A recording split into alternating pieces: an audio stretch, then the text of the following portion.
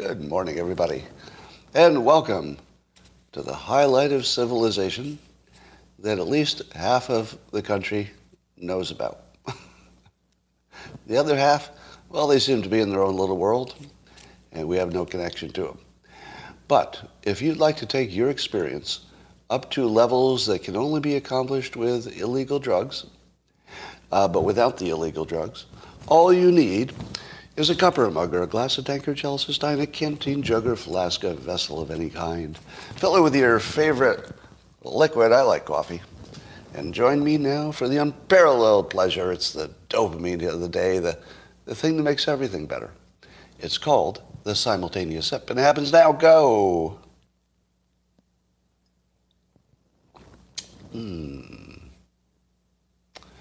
Scott, would you be so kind as to start the YouTube stream about 30 seconds early? Mean as in before the start time? I don't know about that. Is that because you missed the simultaneous sip? Because the recorded version has it all. Is it when you live stream you miss the first 30 seconds? Is that what happens? I don't know, I'll look into that. Maybe there's something I can do. Yeah, how can I start before I start? Exactly. Perfectly good question. Oh, it's because the ads. Oh, it's the ads, right? So if you don't have the YouTube red, you have to look at an ad. Okay, I got it. Got it. Okay, we'll see what we can do. Well, here's some good news, potentially. I always like to follow Machiavelli's Underbelly. Good Twitter account. It always finds interesting, positive things happening in technology.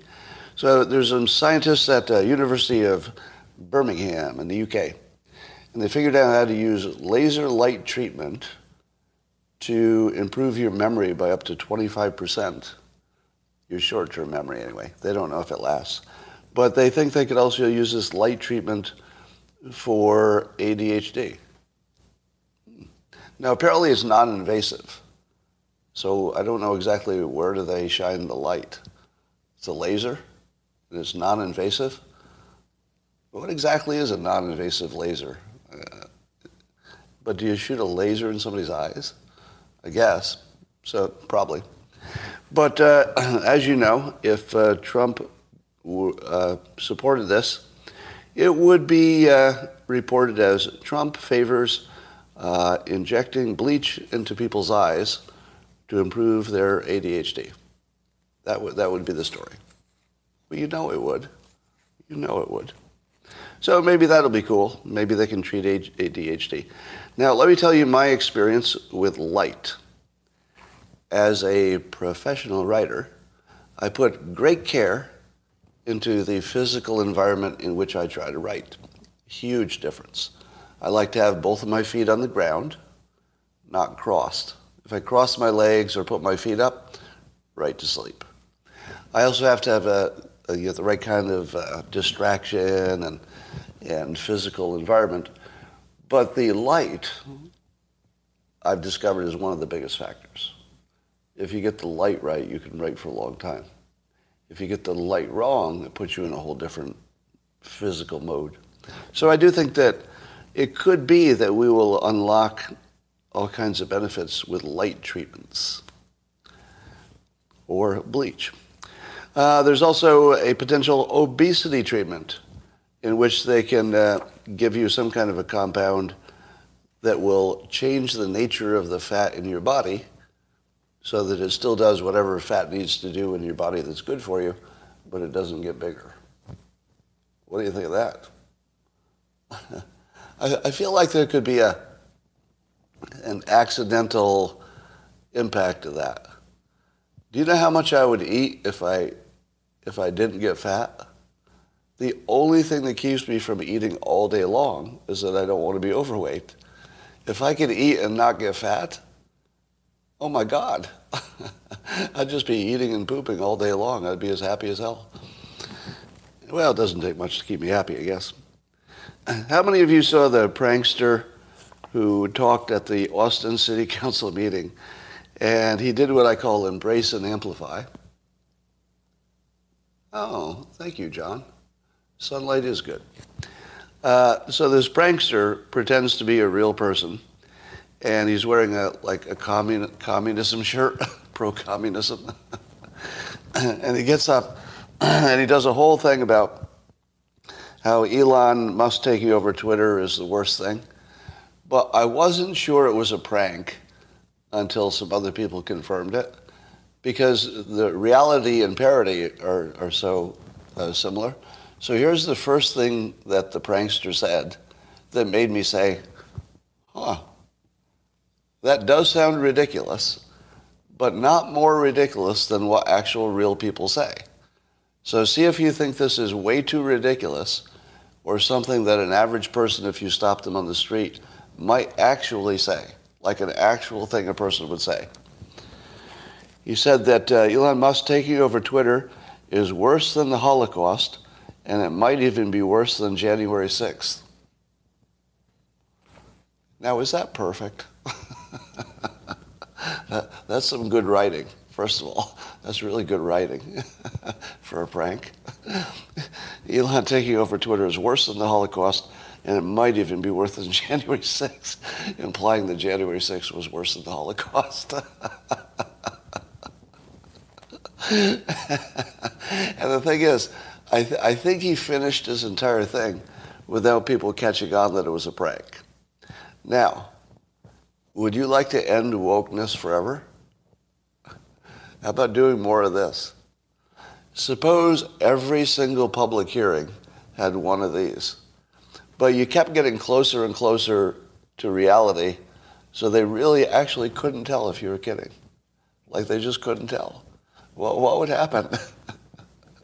What would happen if you took all of the arguments on the right and you started making them even stronger than they are? Well, what would happen if every time some medicine came out the Democrats thought was a good idea, you accused them of drinking bleach or recommending it? Just do everything they do and act like you're serious about it. It would just make everything ridiculous. The entire world would just become absurd overnight. But it would be funny. Here's something we learned.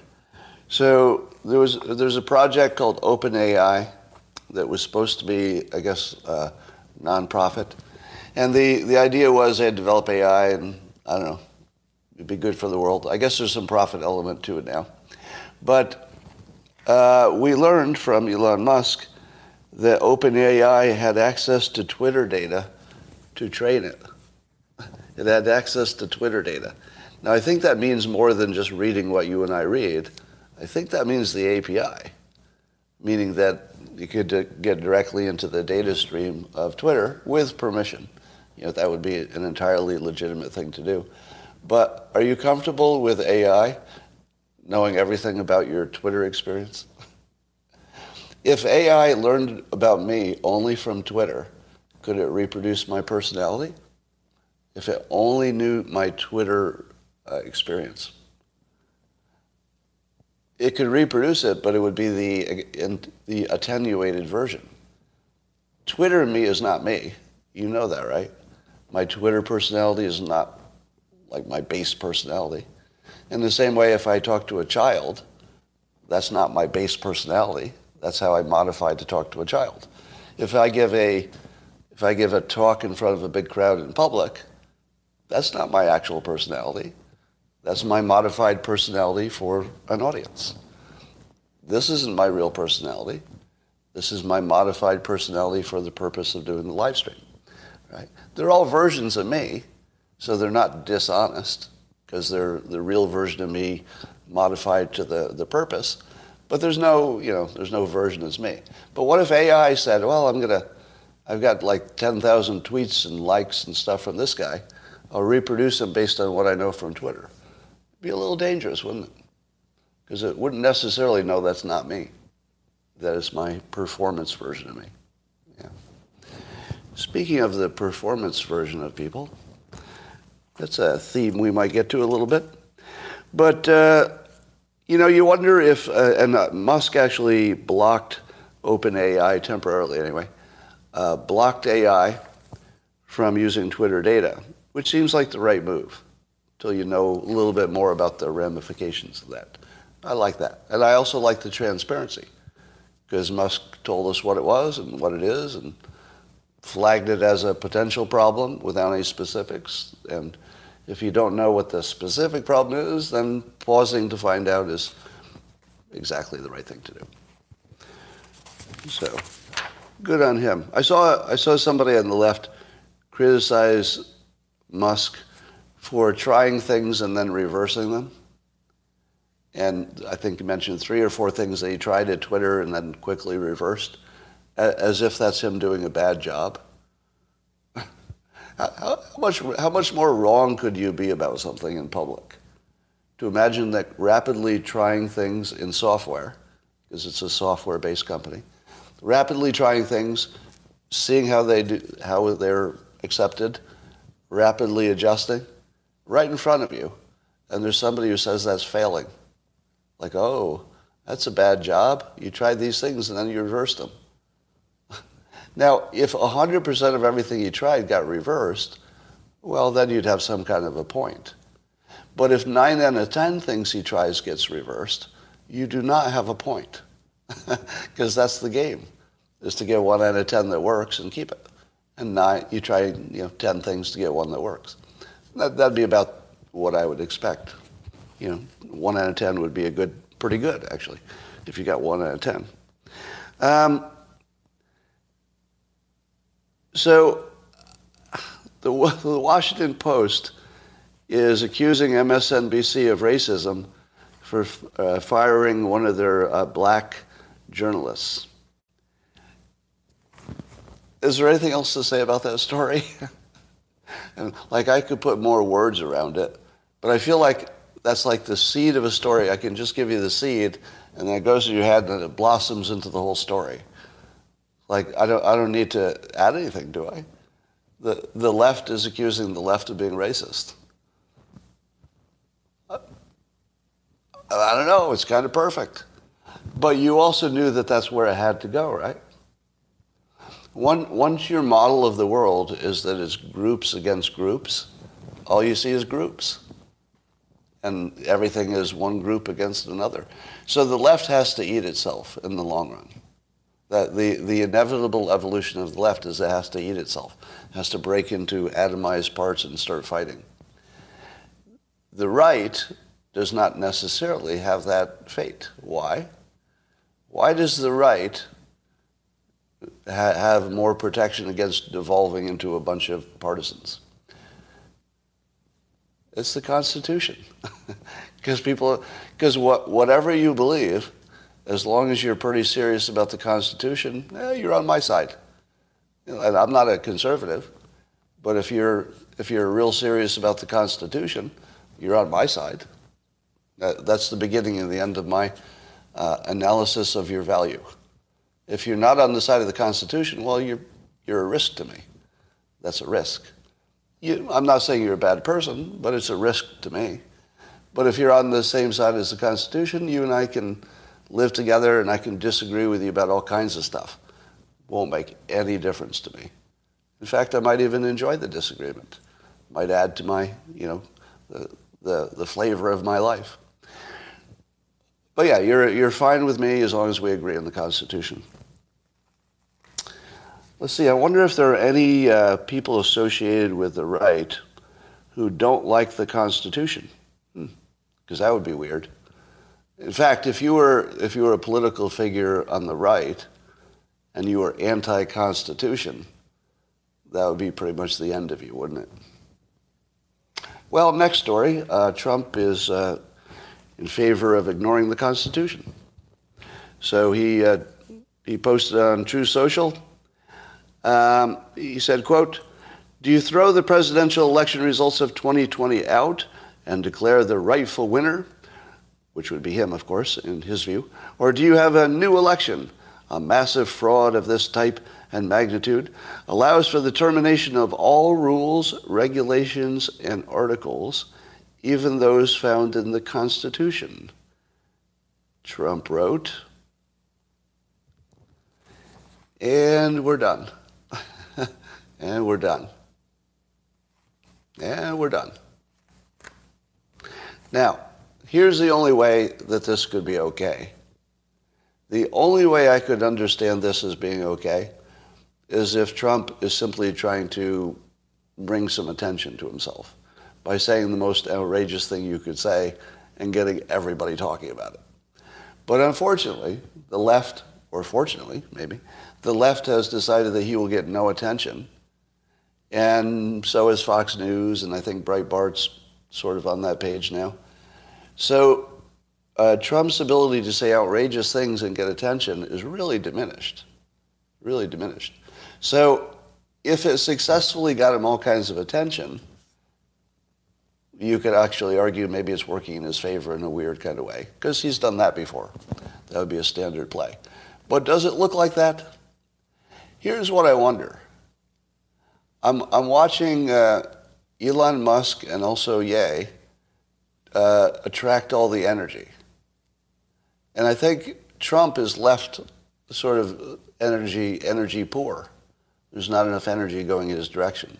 And so he's got to top Elon Musk, the laptop story, and whatever the hell Ye is doing today to get to greater level of outrageousness than our baseline. Because the baseline is so outrageous now that getting above that takes a little work. Barry, I'm going to get rid of you just for being an asshole. Just, no other reason, you're just an asshole. Goodbye. Poor Barry. Barry, we will miss you. No, we won't. We won't miss you, Barry. So, in my opinion, Trump has very little room to operate, because to get more outrageous than what is the baseline, there's just no room left.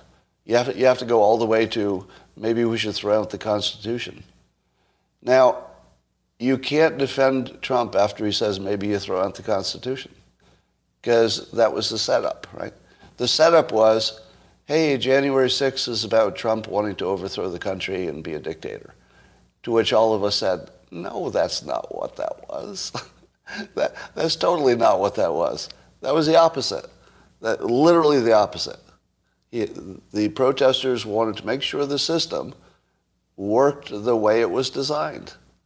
And they weren't sure that that was happening. So they asked for a delay to make sure that the Constitution is working the way it was designed. That's all. But the left created this trap that said, it really was trying to overthrow the Constitution and the country. And then Trump walks right into the trap by saying, after all of this, after all the fucking energy I wasted explaining that January 6th wasn't what you thought it was, and it's an op by the left, and it is. But all that wasted time defending that, at least the Trump supporters were on the right side, and he just threw them under the bus. Because all of those January 6th supporters are going to be tarred by this opinion. Because the left is going to say, well, Trump just said directly, let's get rid of the Constitution. Right? He said it directly. If it helps him, ignore the Constitution. And now they're going to tar all those fucking well-meaning patriots who really were just trying to make it a better country. And all of them are going to be tarred by this. They should drop him like the hottest rock of all time. I don't see any way he comes back from this. He's just so done. Right? That's I had one red line. Would you agree? Well, I mean, I wouldn't support somebody who was actually literally racist. I wouldn't do that. That's a red line. But the other red line is you have to be on the side of the Constitution. Is that asking a lot? To be on the side of the Constitution? Yeah, fentanyl is a single issue vote. But, I would still allow that somebody's in the contest. But really? I don't know. So I think Trump is as done as you could possibly be. Which is interesting, because who's left? Now what happens if Trump is not viable, but nobody primaries him? Because nobody else is viable because Trump will take him out. It's going to get real interesting. Scott, you did not read the entire quote. I don't need to. I don't need to read the entire quote. If you're saying that the entire quote would soften it or change its meaning, that's irrelevant, because the way it will be presented is the way I just presented it. So if you think that I'm ignoring the truth isn't part of the topic. The topic I'm talking about is what will people think and feel about it. The truth is somewhat irrelevant. What was he really thinking, or what did he technically say? Not relevant, just not relevant. Because he walked into a trap and then he sprung it on himself. What, am I supposed to ignore that? Junior Coltrane. Scott is a real Sam Harris. In all caps. I can't even tell if you're real or a troll. All right. Biden has a new tweet with a photo of him in the Oval Office working. And I noticed he's got a comic strip that's framed on the table behind him. Now, as you know, I was not a supporter of President Biden. But I was willing to, based on which comic that was. It was a little blurry, but some people did some research, and they determined that the comic was Hagar the Horrible. Hagar the Horrible.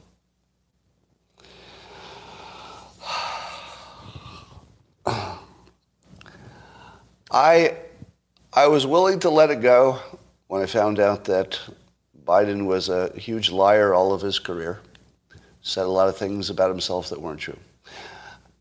I was annoyed when he pushed the Fine People hoax and he was running for office to end the lying by being a huge liar. I was concerned about his dealings with, or Hunter's dealings with foreign countries. And I didn't like what he did with inflation and some of his woke policies. But I was willing to maybe overlook some of those things for the unity of the country.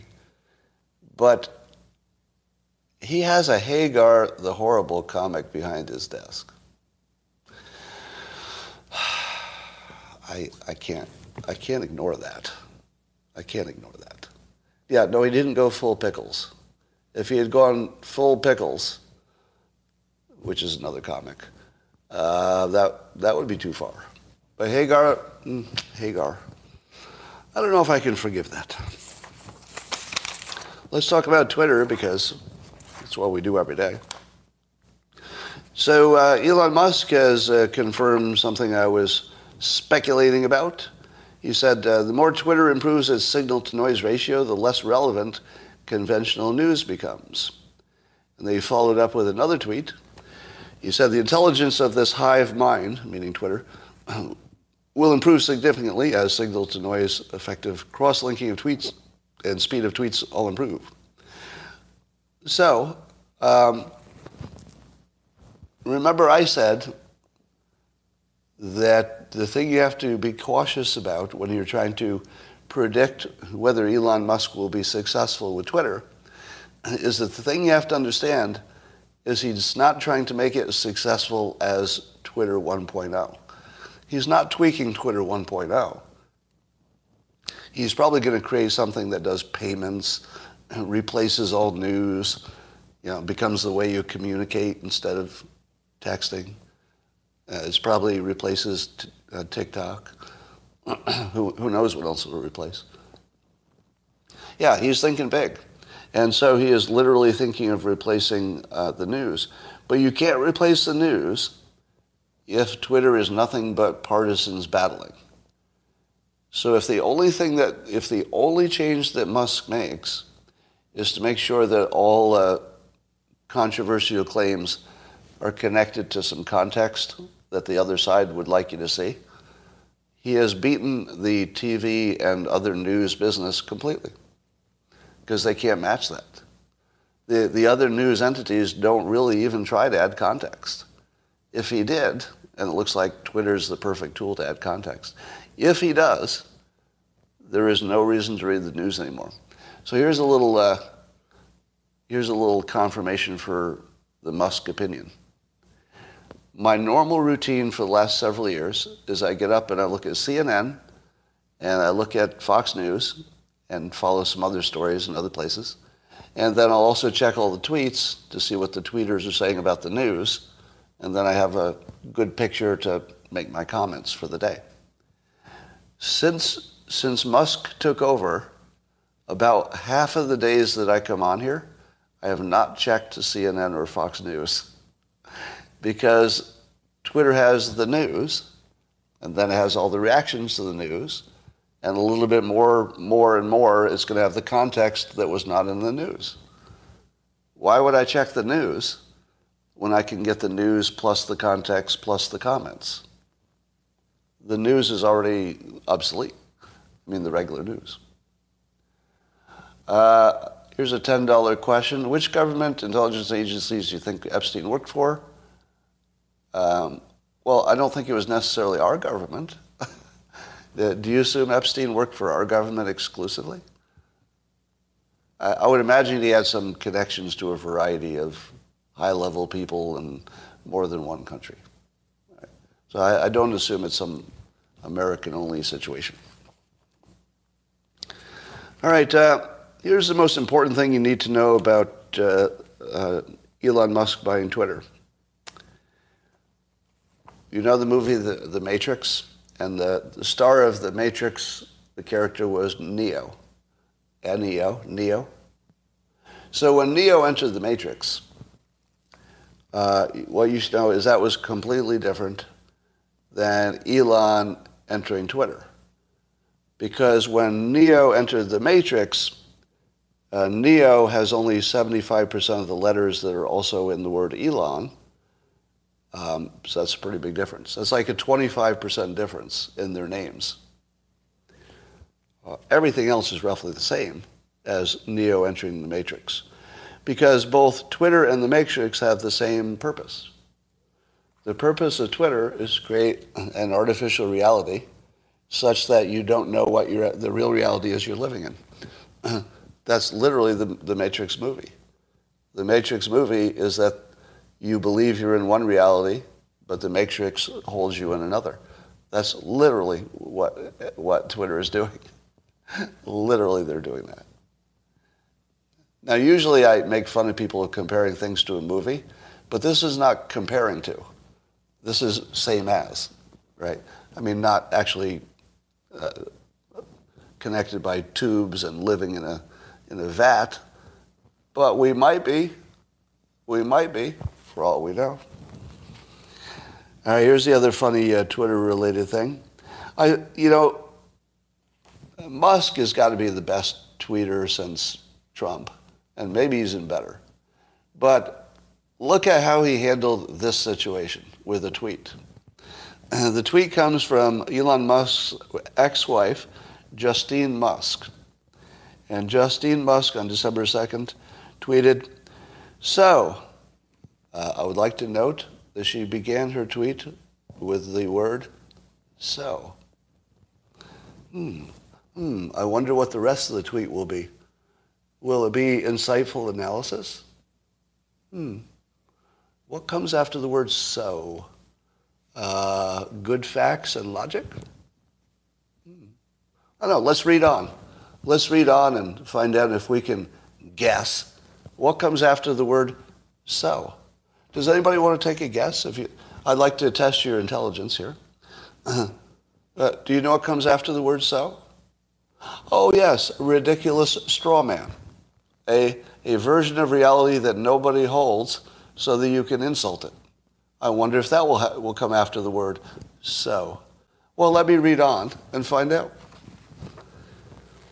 So, let me get this straight.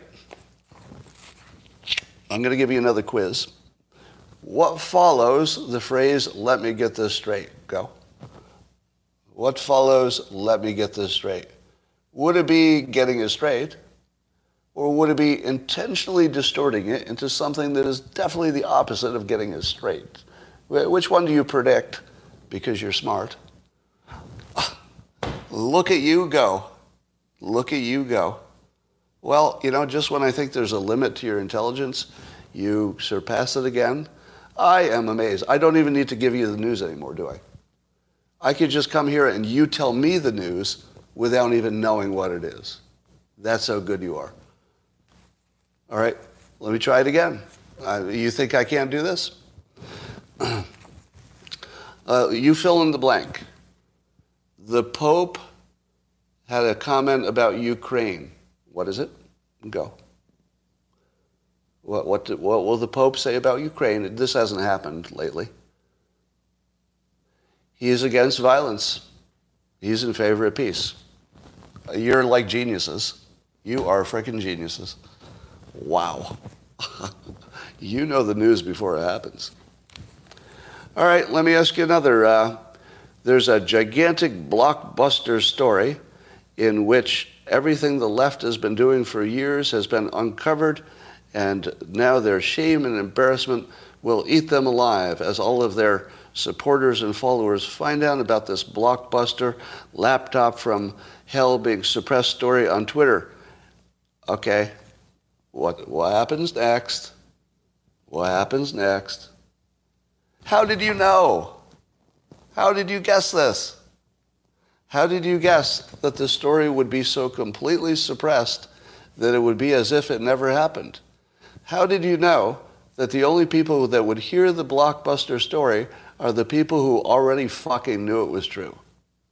And not a single other person will hear it unless it's paired with some bullshit explanation of why it's not really what you think it is. Well, you guessed pretty good, because it turns out the New York Times ignored it, Washington Post ignored it, CNN ignored it, I think MSNBC ignored it.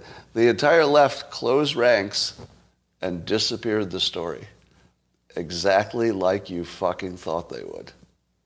Now, what happens to my YouTube feed? Here I am on YouTube, this big channel. Do you think YouTube is letting this go out to all the people who need to hear it? I would be highly doubtful that my YouTube feed is completely non-suppressed and that like it's being treated like every other feed. Maybe. I mean, anything's possible. But everything we know about everything suggests that this is being suppressed right now. Would you agree? How many of you would say, yeah, you're definitely being suppressed? There's no question about it. Yeah, you're geniuses. Every one of you are geniuses. It's true. Yeah. All right. So here's what Justine continues to say. She said, so let me get this straight. We are now supposed to step into the, quote, marketplace of ideas to debate plus discuss if Hitler behaved poorly, or if women should be, quote, raped and locked in cages. Because these are conversations the culture needs to be having. So what would Justine Musk's ex-husband, Elon Musk, how would he reply to a tweet like that?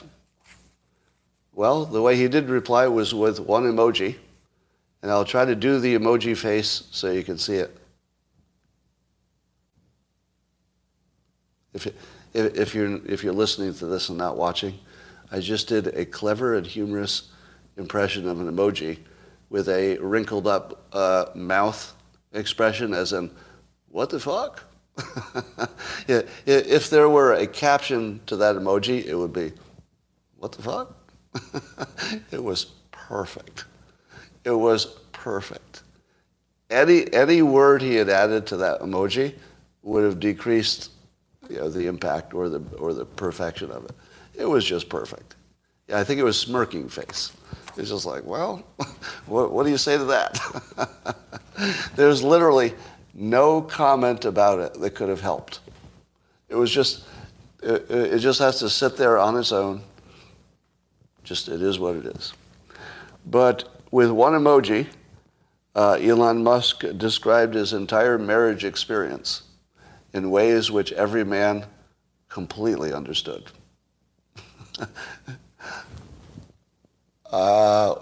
Message received, got it.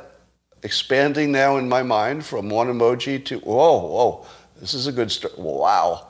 Now continuing to expand to explain the entire marital dynamic ending in divorce. Got it. So nobody's ever said more with one emoji. Like, you could piece together their entire history. and can you imagine their arguments in person?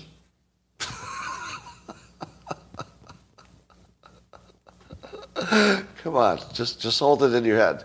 Just imagine that he had to hear that every day. How many days in a row do you have to listen to that before you say, I think marriage isn't for me, I'm just going to knock up a bunch of women and have kids? I don't think this marriage thing, by design, I don't think it's a good system. It's not well engineered. Imagine being the most storied engineer in American history, although he's technically even not an engineer. He just happens to be the best one. Imagine being the storied engineer, and that's the system that you have to put yourself into. Do you think Elon Musk looks at the institution and system of marriage and says to himself, now that's a good system. If I were going to engineer a system for society, it would look just like that? No, I don't think so.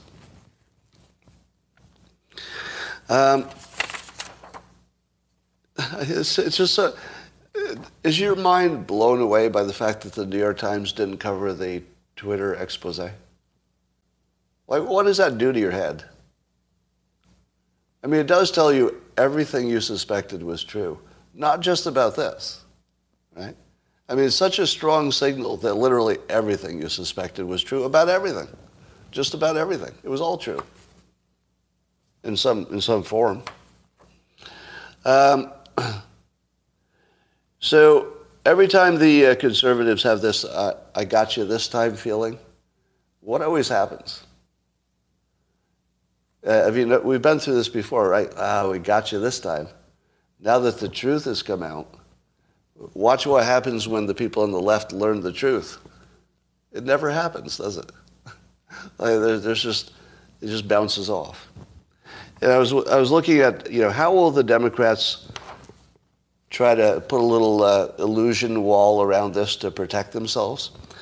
And I saw this tweet by, was it David Korn? Yeah.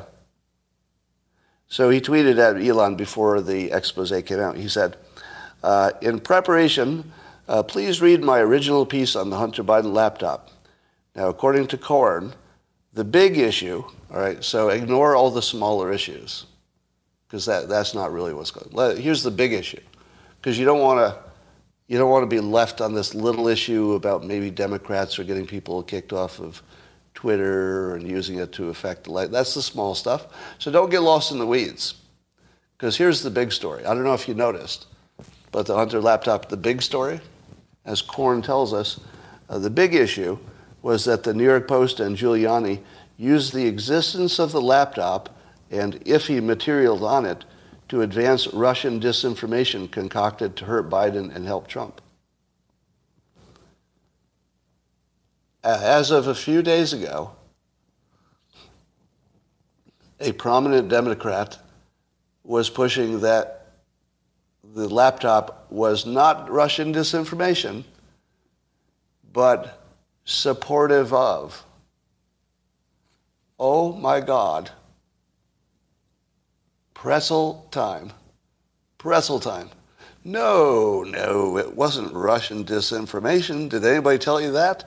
No, it was information that supported the disinformation of the Russians, and that disinformation I will not specify because there are no real examples to prove my point, but I'd like to throw Russian disinformation into it to confuse it so that my dumb Democrats who read this will think, well, maybe that Republican story was wrong, because there's something about still Russian disinformation in it.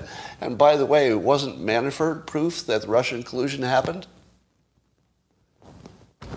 It's the Manafort play.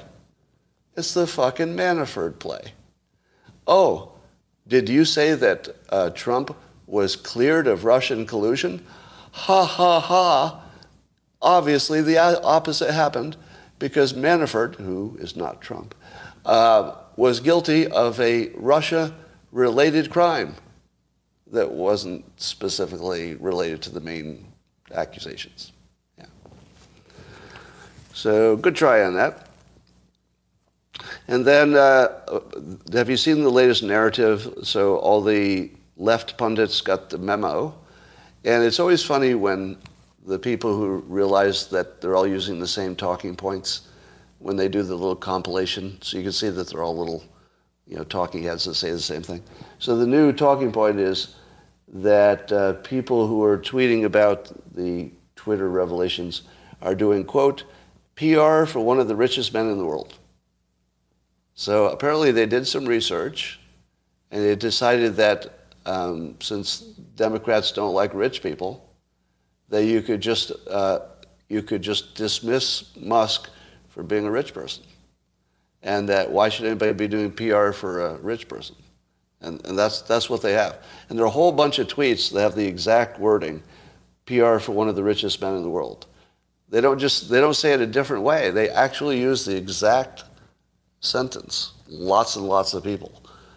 So I wonder when that gets put out. Where do they all get that? They all get it from the same source, right? Are they copying each other, or do they literally have a talking points memo? They do, don't they?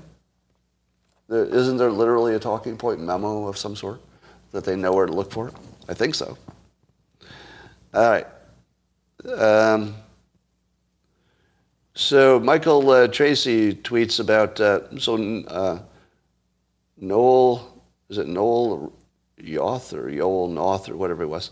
So the guy who was in charge of Twitter's executive, who was in charge of, I guess, banning people and other things, he had a public event, and he said that the decision to ban Trump after January 6th was impelled in part by the trauma that he and other content moderators were experiencing. So there's some confession. Yoel Roth, thank you. There's some confession that it wasn't purely a free speech or even a financial decision. It was how they felt. It was literally how they felt. Now, it wasn't the only factor. I think, Michael Tracy might be giving it a little more attention than it deserves. It wasn't the only factor. But the fact that how they felt was any part of the decision is, repeat it after me, exactly what you fucking thought it was. It's exactly what you suspected. Have we all just turned into geniuses? Or are people just doing exactly what you expect all the time now? Like nobody does anything except exactly what you expected. It's like that. That's all there is. Has anybody done anything unexpected in a while? Well, yes. There is somebody doing something unexpected. Do you think I'll be talking about that person? Well, maybe. Maybe. I think the problem with the Twitter content people is that they believe their own propaganda. Don't you think the biggest problem that the left has with mental health is that they literally believe themselves? And I don't even know how many people who say things on the left, the notable people who are creating the narrative, I have no idea how much they believe of their own narrative. But I know the people who consume their narrative buy into it. And you'd have to think it would give you mental health problems, wouldn't you?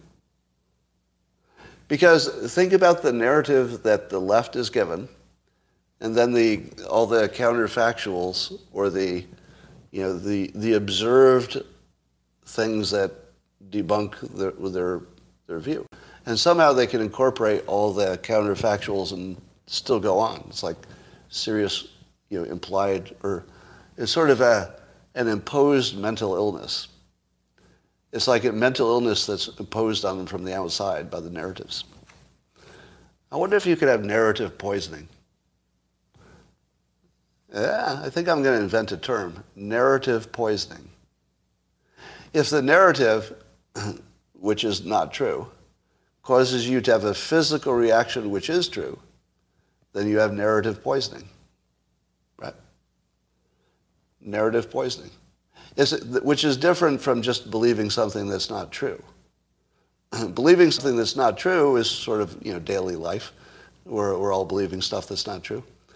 But if you buy into a narrative and it makes you sick, you have narrative poisoning. You're not sick because of reality, because that's not what a narrative is. Narrative poisoning.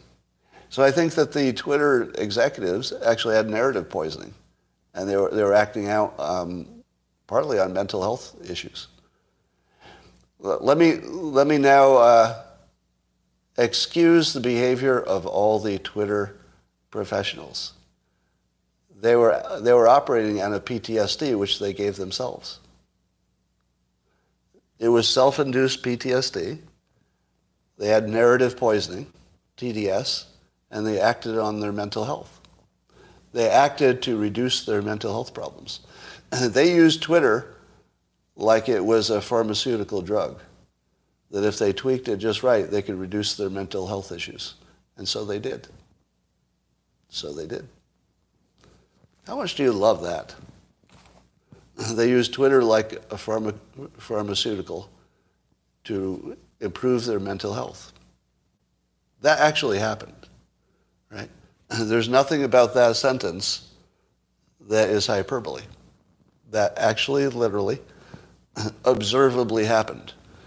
They've admitted they had mental distress.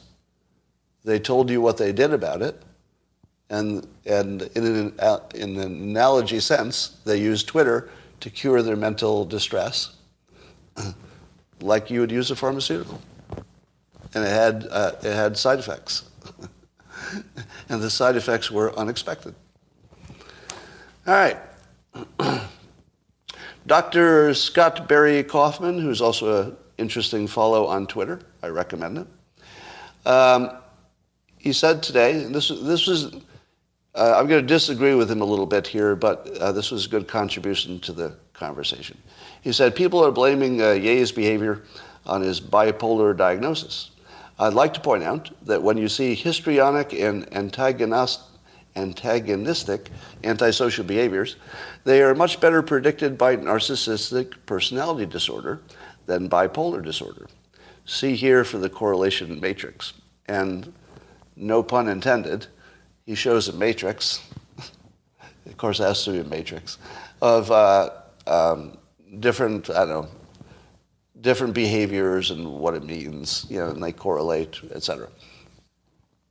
And if you see a chart, a matrix of mental, let's say mental illness, in 2022, what do you think about it? It just all looks like astrology. When I see a complicated medical scientific chart, my immediate point is that it's not, immediate impression is, well, that's not true. It's just bullshit. And it doesn't even matter what the topic is. Like it could have been, any part of mental or physical health. If I'd seen that complicated chart, I would have just assumed it wasn't true. So that's where we are now. We're at the point where anything medical experts say, and they put a big scientific-y chart with data, I just say, well, that's probably not true. I'm not going to ignore it, because when experts say something, you don't want to ignore it. It might be true, but the credibility is below zero. Now, do you think that the mental health community, the experts, do you think they can tell the difference between these various diagnoses? Do you think that if you had 10 mental health professionals and they all diagnosed EA, do you think they'd all agree? No, they would not. They would not agree. Do you know why? Because it's not a science. It's not even close. It's complete bullshit. It's a pharma industry created thing that's sort of trying to look like science, but mostly is bullshit and scams and liars and bad ideas. Yeah. So now, just to be clear, I'm sure there are some valuable elements of the mental health profession. I'm sure of it. But do you think I could figure out which ones are the real ones and which ones are the complete bullshit? Of course not, because I have no ability to do that. Do you know who else can't do that? The people in the industry. Because if they could tell what was bullshit in their own industry, they'd all have the same opinion. But they can't. That's why they have different opinions. And if the experts in their own industry can't tell what's real and what isn't, why should you believe them? Let's say you go to a financial expert. Financial expert says, here's how you should invest. You say, thank you. Good information. I'm going to get a second opinion now. So you go to a second financial expert and they say, do something different. You go, two different opinions. Okay, I better check with another one. Let's say you check with a bunch of financial people and you get advice that's on both directions. Some say sell your stock, some say hold your stock, some say get into stocks and do something different. What would your conclusion be? Would your conclusion be that experts know more than you do and you should follow their advice because their advice was different? What you should conclude is that the experts don't know any more than you do about what a stock is going to do in the future, which is true. That's been well demonstrated. So when the experts don't agree, your conclusion should be that it's not really a science. It's just a scam industry. The financial advice industry is a complete scam industry that for whatever reason, well, not whatever reason, because everybody who treats it like it's real gets a lot of money for doing it, right? The TV shows that have, mostly the news, but the shows that have commercials from financial institutions, that would be the same as like hair growth solutions. It's shit that they know isn't real. Right? You don't think that the experts on CNBC know that the experts they have on don't know anything? Of course they know that. Do you know why the experts on CNBC know that the experts they have on don't have useful information? Because that's what every expert knows. The one thing every expert knows correctly is that none of the experts can predict. Some will be right, but that's because everybody's predicting different things. Of course some will be right. Then later they'll say, well, look, I was right. I was the best predictor for 3 years, so let me handle your money. You think they'll be the best predictor for the next 3 years? Usually not. Usually not, because it's chance, right? So the mental health professionals to me look a lot like financial professionals, which is, I'll bet if you were yourself a mental health professional, you would think that your own industry was bullshit. Prove me wrong. Find somebody who works currently in that industry and have a private conversation with them. Because I did that with somebody in the financial advice industry, and they told me flat out, no, the advice I give my clients I would never use for myself. Flat out. No, not even shaded a little bit. No, it's basically a fake industry. Yeah. All right. I know you don't want me to, but there's something we need to say about Ye. Can you handle it? A little bit? All right. Let me give you a little walk in the park of the history of Ye. And I want to see if you can put all of these little pieces together into anything that feels like a pattern. See if you can find the pattern, okay? So you remember when Ye interrupted Taylor Swift's award-winning thing, and he got up there, and instead of letting the award ceremony progress in its normal way, he got up there and said, probably the main thing you should not say in that situation, which is somebody else should have won this award.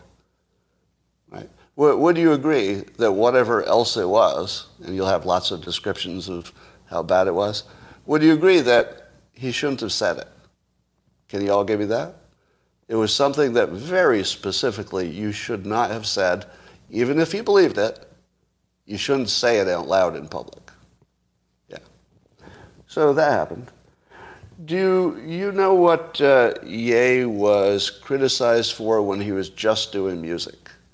Do you remember what the biggest criticism of Ye was when he was just the artist doing music? Anybody remember? Because it's weird that you forgot. His songs were insanely misogynistic, said his critics. Insanely misogynistic.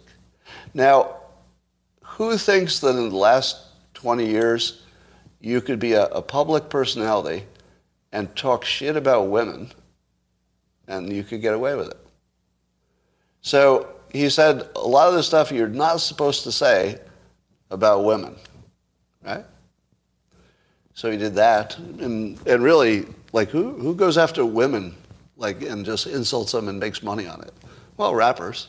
So he comes from a world in which saying the thing you're not supposed to say is exactly your job, right? Do you think rappers say what is socially acceptable? I feel like the essence of rap is saying things that would be uncomfortable for the people in charge. Things about, women, things about their feelings about police, maybe praising bad behavior, illegal behavior, that sort of thing. So rap, by its nature, is artists who are saying the most dangerous things that you're specifically not supposed to say, right? So that's part of the context. Now let's move on. Do you remember? Of course you do. When Ye said he likes Trump, wasn't that the one thing that a black man couldn't say in public at the time without huge consequences? It was. It was like the most dangerous thing a black man could say. And he said it over and over again. Do you remember when Ye went on, I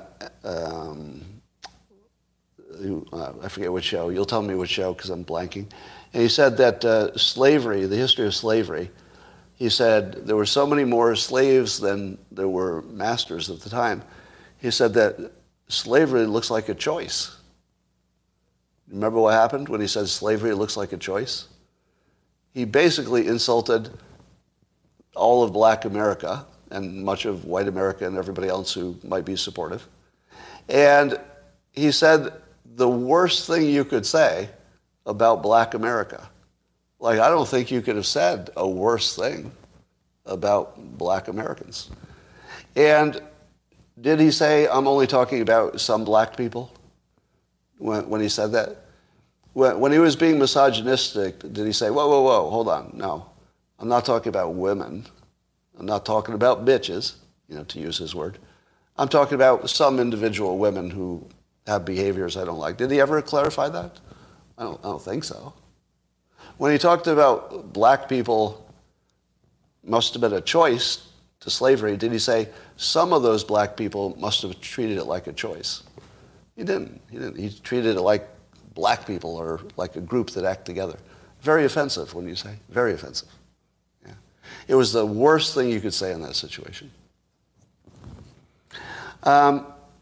When Ye made a turn toward being super religious, and suddenly he wasn't that edgy rapper, he was the super religious guy, did it ever occur to you that that was like the most dangerous thing that Ye could do? One of the most dangerous things you could have done, say 2 years ago, was to come out as super Christian and conservative, family conservative religious. It was just about the most dangerous thing you could say in public, if you think about it, right? Especially from where he was coming from. Most dangerous thing you could say. When he wore the White Lives Matter shirt with Candace Owens, wasn't that the worst thing you could say in public about that time? It was the most controversial, worst thing you could say. Yeah. Now, did he say that some white lives matter and some do not? I don't remember. I think he treated white people like they were like one unit. But we're not, right? We're not one unit. There must be some white people that don't matter, like serial killers and stuff. But yet he treated us all like we're just one unit. Very unfair. So he's treated women as if they're like one thing. Very offensive. He treated white people like one unit. He treated black people like they're one group. And then he got to the Jews are trying to stop him from being successful. Wow. Third rail. It's the worst thing you could say in public and expect to get away with it, right? Worst thing you could say. And he treated all Jews like it's like one group of people, when in fact we knew that just some specific individuals he had a problem with. Very unacceptable, treating an entire group as if they're one thing. And then he took it up a level. He said, I see good things about Hitler. Well, that's something you can't say. What is the worst thing you could say? The one thing nobody can say in public. Hitler has some good sides. You can't say that. It's the thing you can't say. Even with free speech, you can't say that. And then he teamed up with Nick Fuentes and said, Nick's great. Oh, you can't do that. You cannot do that. And then he started to work with Milo Yiannopoulos. You can't do that. No. You cannot say there's anything good with Milo, because if you do, it would feel like you're supporting pedophiles, wouldn't it? Even though Milo is not accused of pedophilia, he is accused of something that has a different word, but people confuse with pedophilia. So I think he was talking about older teens, which technically is not pedo, but everybody sees it that way, right? So I'm not making that distinction. I'm saying that Ye would know that people won't make that distinction. So associating with Milo put him in that sort of little supportive of a pedophile. Do you know what you can't say? You can never say anything that's even slightly supportive of a pedophile. So what do you say about Balenciaga when they were accused of being a pedophile organization? He defended them. Not the specific photo shoot, but he defended the company that is not defending itself from pedophilia. They're not defending themselves. Let me say it again. Balenciaga never said how the photo shoot happened and therefore explained why they're not really guilty. They never did.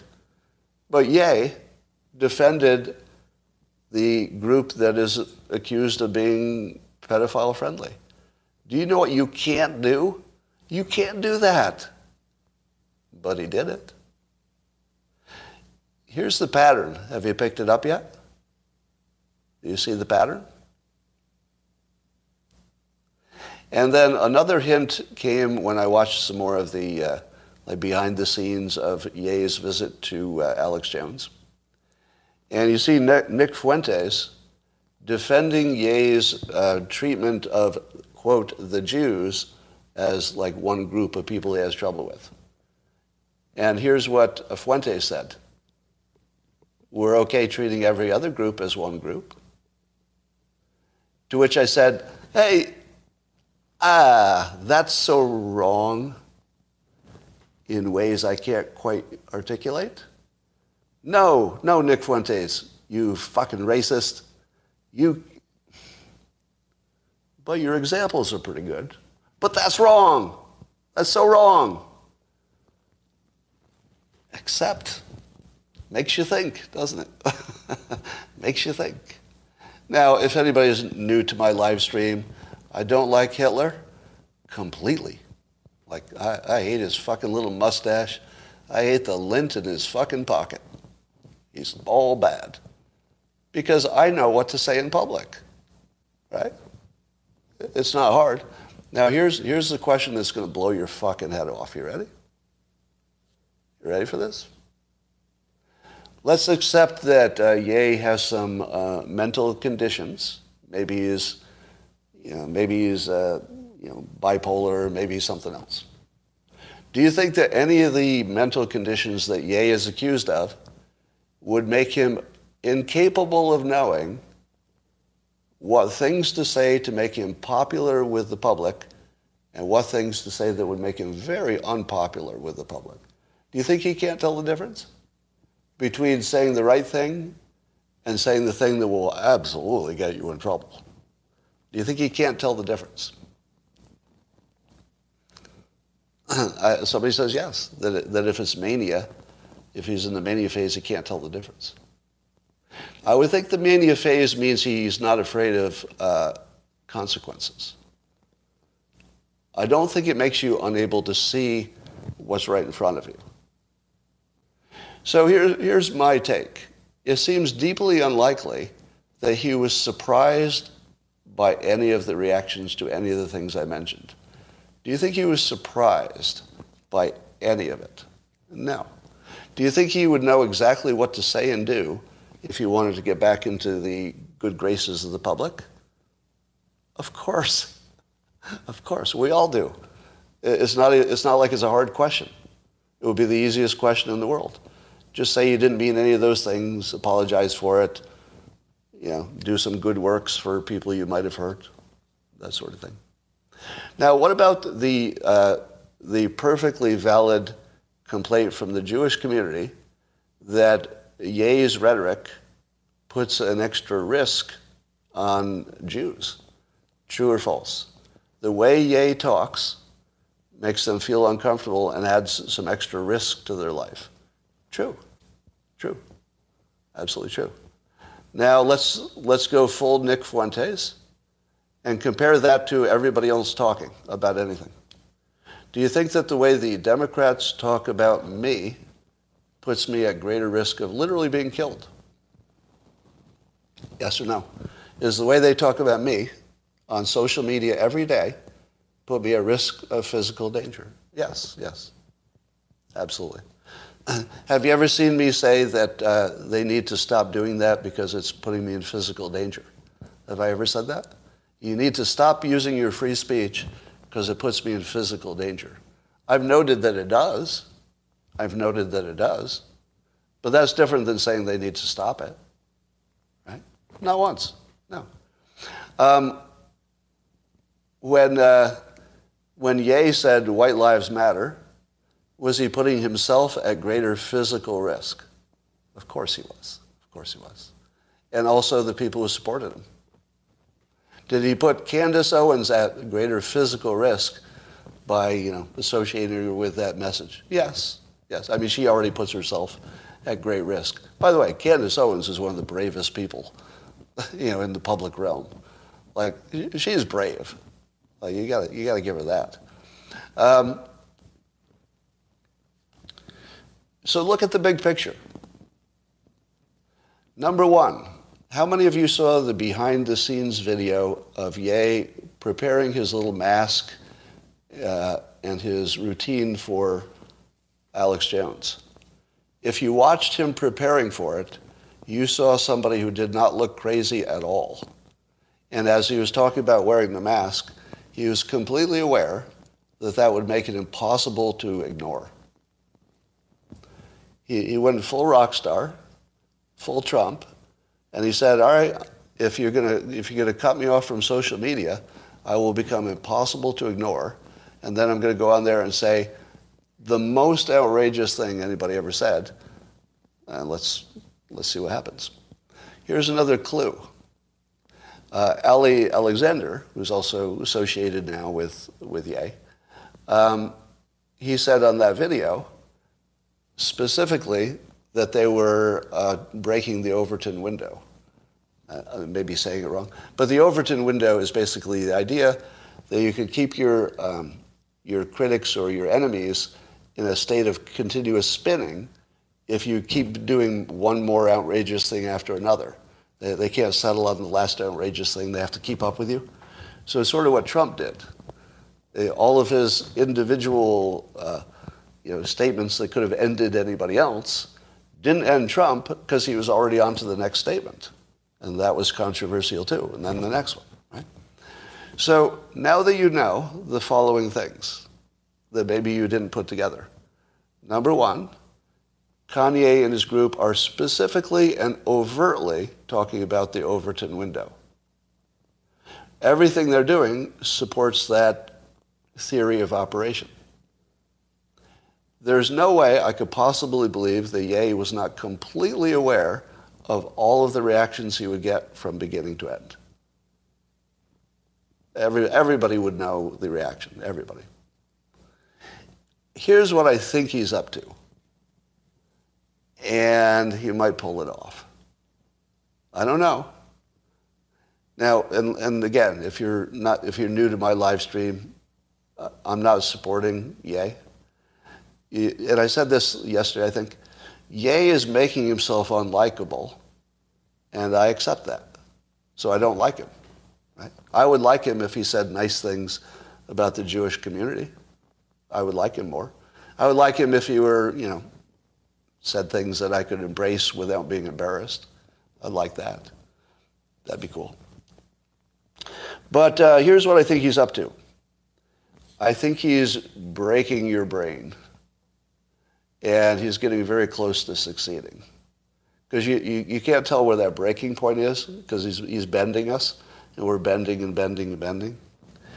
It's not until you see the whole portfolio of what he's done in the last few years that you see he's intentionally finding the most challenging thing you could hold in your mind and then making you deal with it.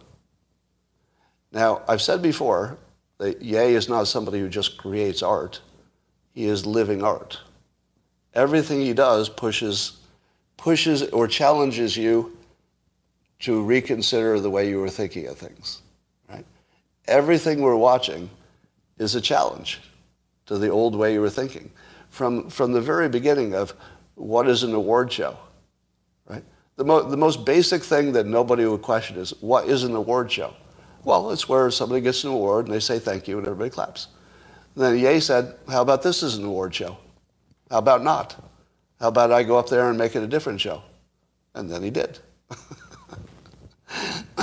So if you look at the whole portfolio, it looks a lot less crazy, and it looks like an artist who is breaking all of our expectations about what artists can do, who can say what, and he has broken maybe the most important barrier that we have for getting together, which is we're not allowed to say what we think. We're not allowed to say what we think, and until we're allowed to say what we think, we'll never come together. The country can never come together if we can't talk and say what we actually think, right? As bad as it is, right? Because lots of times we think pretty ugly things.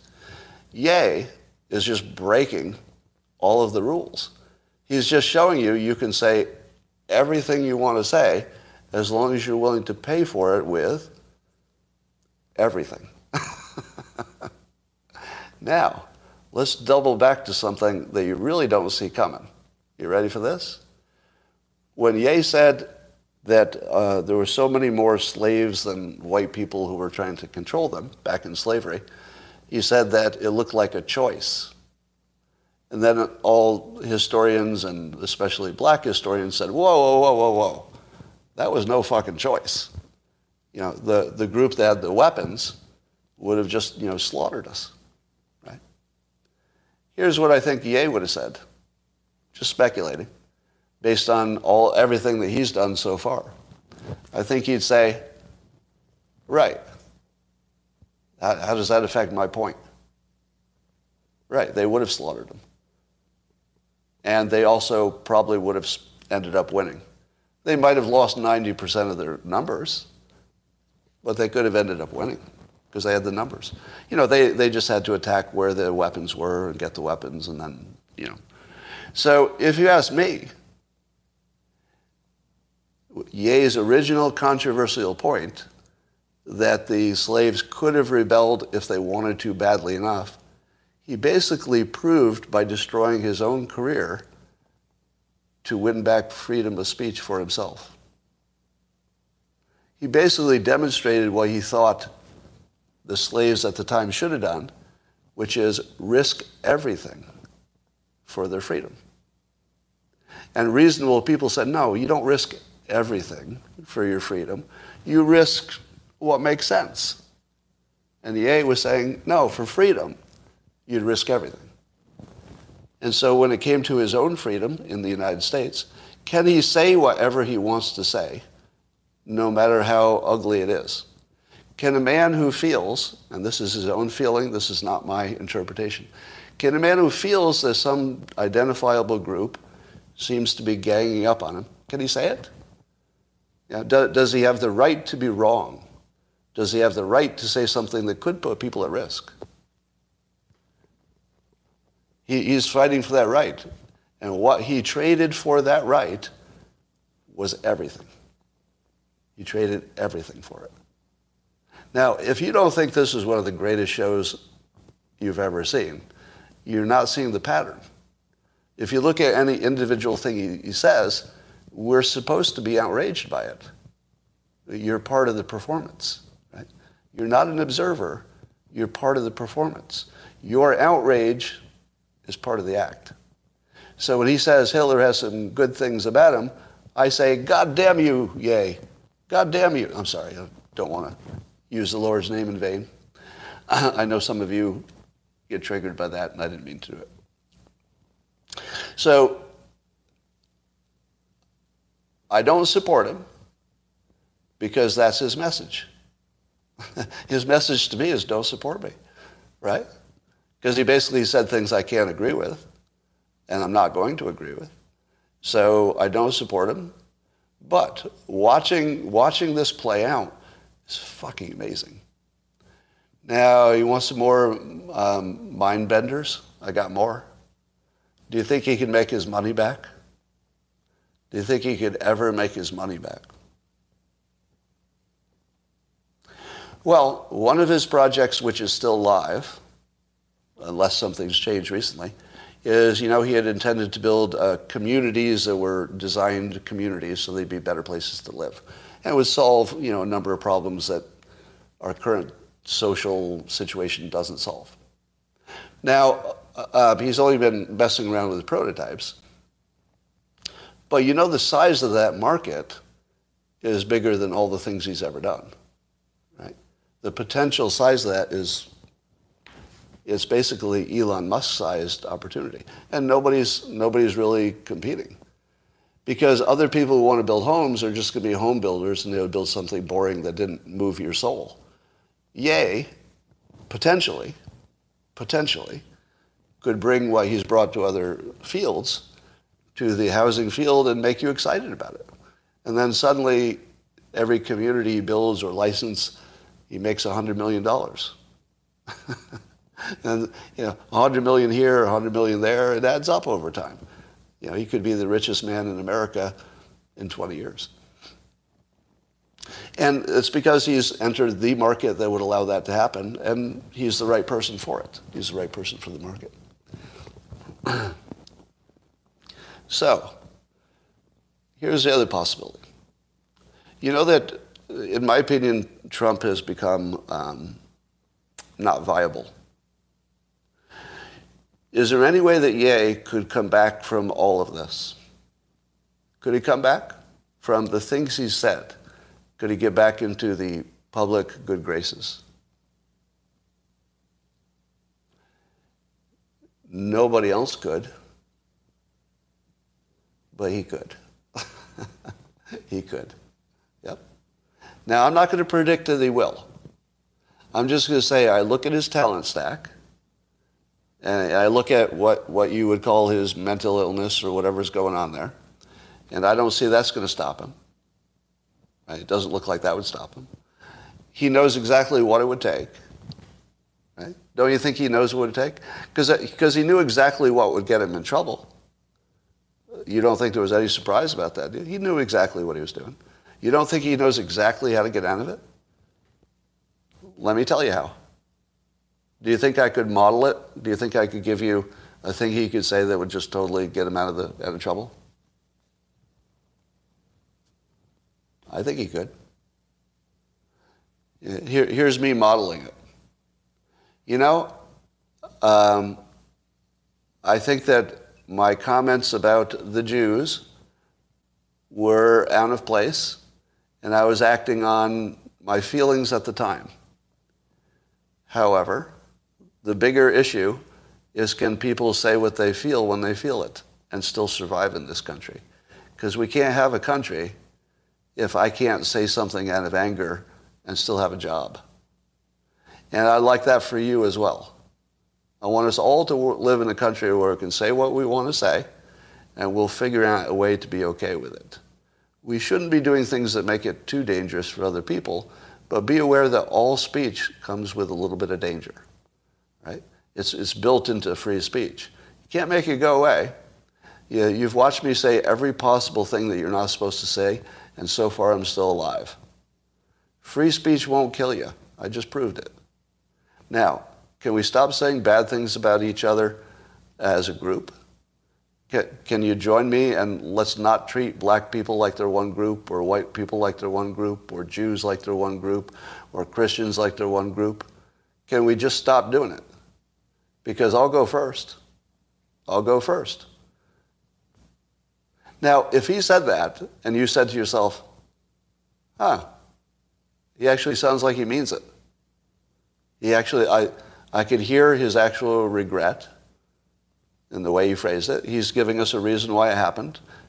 He was upset about his situation. He's told you what he's going to do to correct it. And then he tried to bring you to a higher ground where we all don't have that problem, and we don't have that kind of problem with each other. And we figure out how to talk while being a little bit offensive, because that's just how talking works. Now, you don't think he could sell that? Again, I'm not predicting he will try to do anything like that, because he's hard to predict, right? You can't really predict him. If you could predict him, he wouldn't be gay. But he could. Now, when I said that, did you say to myself, oh my God, that will never work? Nobody would ever accept that? Have you ever heard there's a couple of analogies that come to mind. If you've ever worked at a restaurant, you know, or any retail, you know that the following thing is true. The best way to get a repeat customer is have a bad experience for your customer, and then they complain, and then you fix it. If, for example, you go to a restaurant and something was wrong and they comp you the meal, your odds of eating there again are pretty high. You know, if it's a good restaurant, you just had one little issue, right? So, yeah. We do have a soft spot as humans for people who admit their mistake and try to fix it. In fact, that's some of our favorite people. A lot of movies and books are about somebody who is flawed, and in the process of the movie, they redeem themselves, right? The redemption story is one of our strongest, most built-in, narratives that run our lives. So if he could turn into the reformed person who becomes the story of who you don't want to be, or becomes the reason that we should, value free speech, or something like that, you could imagine he could make it work. You could imagine. Does it blow your mind that he's a black man who says white lives matter, and he's working with Nick Fuentes and Milo? Doesn't it look like he chose his group to be the most offensive group he possibly could? And Ali Alexander was one of the organizers of the January 6th event. He's not charged with anything because he didn't do anything illegal. But still, his name is associated with that, right? Doesn't it look like he intentionally chose the least publicly acceptable people? But here's the weird thing. They're not all the same person. So he's got, a person of color, a person who's gay, a person who's, the most extreme right-wing person. I mean, he's really got a little pirate. Yeah, it's a pirate ship. It's a little pirate ship. Do you know what makes people comfortable? People get comfortable when they see that you're the captain of a pirate ship. Because they go, well, he's not going to kick me out for being weird, because I'm just a pirate. Like, all the pirates are different. One has one leg, one has one leg. But we're all just pirates. The pirate ship metaphor or analogy, I forget which, it would be a good way to bring the country together, wouldn't it? Instead of saying you're a bad pirate and I'm a good pirate, how about just saying, we're all kind of pirates, but we're on the same ship? That's what I liked about Trump. Of course, his critics say, oh, you're a big racist. But he had no problem hanging out with literally anybody, right? If you look at the people Trump has personally associated with, It was everybody, and no limits at all. I love that. The people I'm worried about is people hanging around with people who look like them. I'm not comfortable with that. What is One Piece? I don't know what that is. Are you giving him the benefit, talk about Ye, am I giving Ye the benefit of a doubt and assuming his intentions are good? Yes. Yes, I am doing that explicitly. I'm assuming that Ye's intentions are good. Because I also believe that his religious faith is real. Does anybody doubt his religious faith?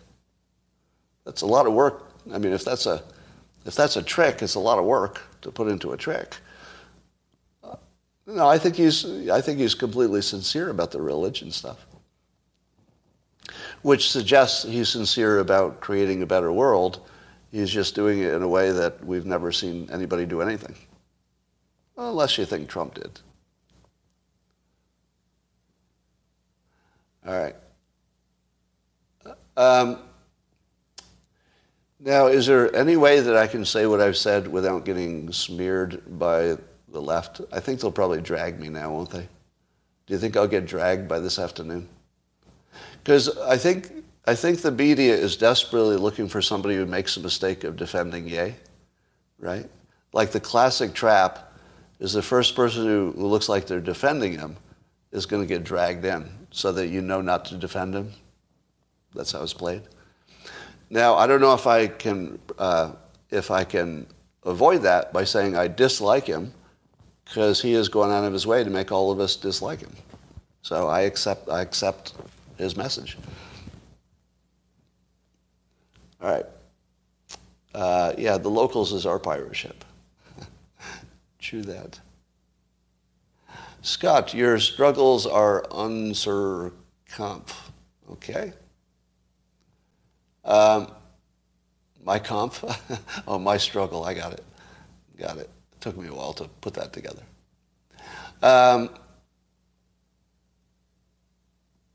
He's trying to destroy his brand? I don't know.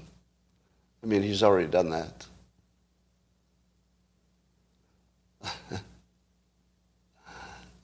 Something wrong.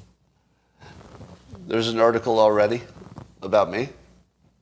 Is there already a hit piece on me yet? Has anybody seen a hit piece on me yet? Probably. There should be one by the end of today. That would be the normal thing. But I think they'll probably just keep Ye out of the news.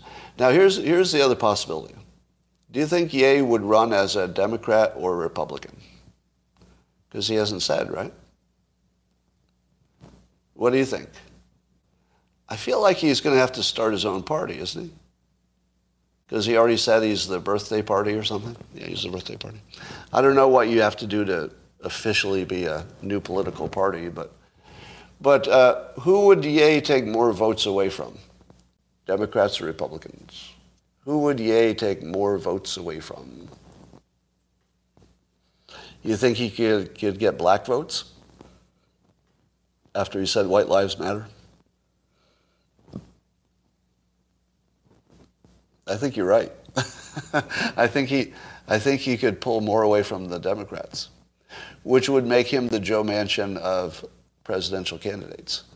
In other words, Joe Manchin, just by being the one person, or one of two, who can go back and forth on an issue, gets to decide all our legislation. So maybe Ye could run for office and know that his involvement would change the result. What do you think the Democrats would be willing to offer him to stop running? They might fund his Ye community just to get him out of the race. I don't know. Could be interesting.